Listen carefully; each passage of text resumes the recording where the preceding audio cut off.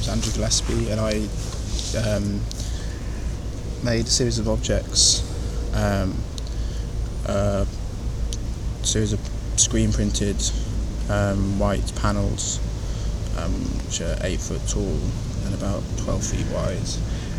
White panels with a black screen printed motif, which is a kind of computer photoshopped sort of graphic gradient motif, and that's just kind of repeated over the panels. And then 2 smaller objects, a sort of stubby half plinth, half kind of useless object, which has got a laminate flooring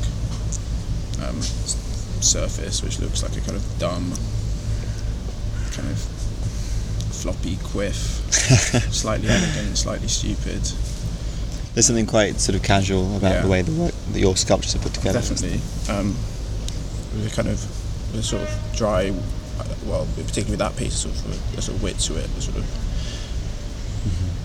faintly comic. Something quite wry about the 3 works together. Yeah, I think so. But then also the way the casualness of the pieces, like, you know, the 8 foot boards leant against the wall, that contrasts quite nicely to the screen prints, because there's something quite labour intensive, I think, about making a screen print and the huge process you go through on the computer to make the image, transferring it to the screen, that really almost photographic process of developing something, and then put on this sort of casual sculpture. Just sort of everyday boards. They're the boards that you use for sort of making utility kind of furniture, so things like, you know, cupboards for utility rooms and stands for washing machines and kind of everyday. So it's not fine art material? Not the material of fine arts, and they're leant against the wall in a sort of,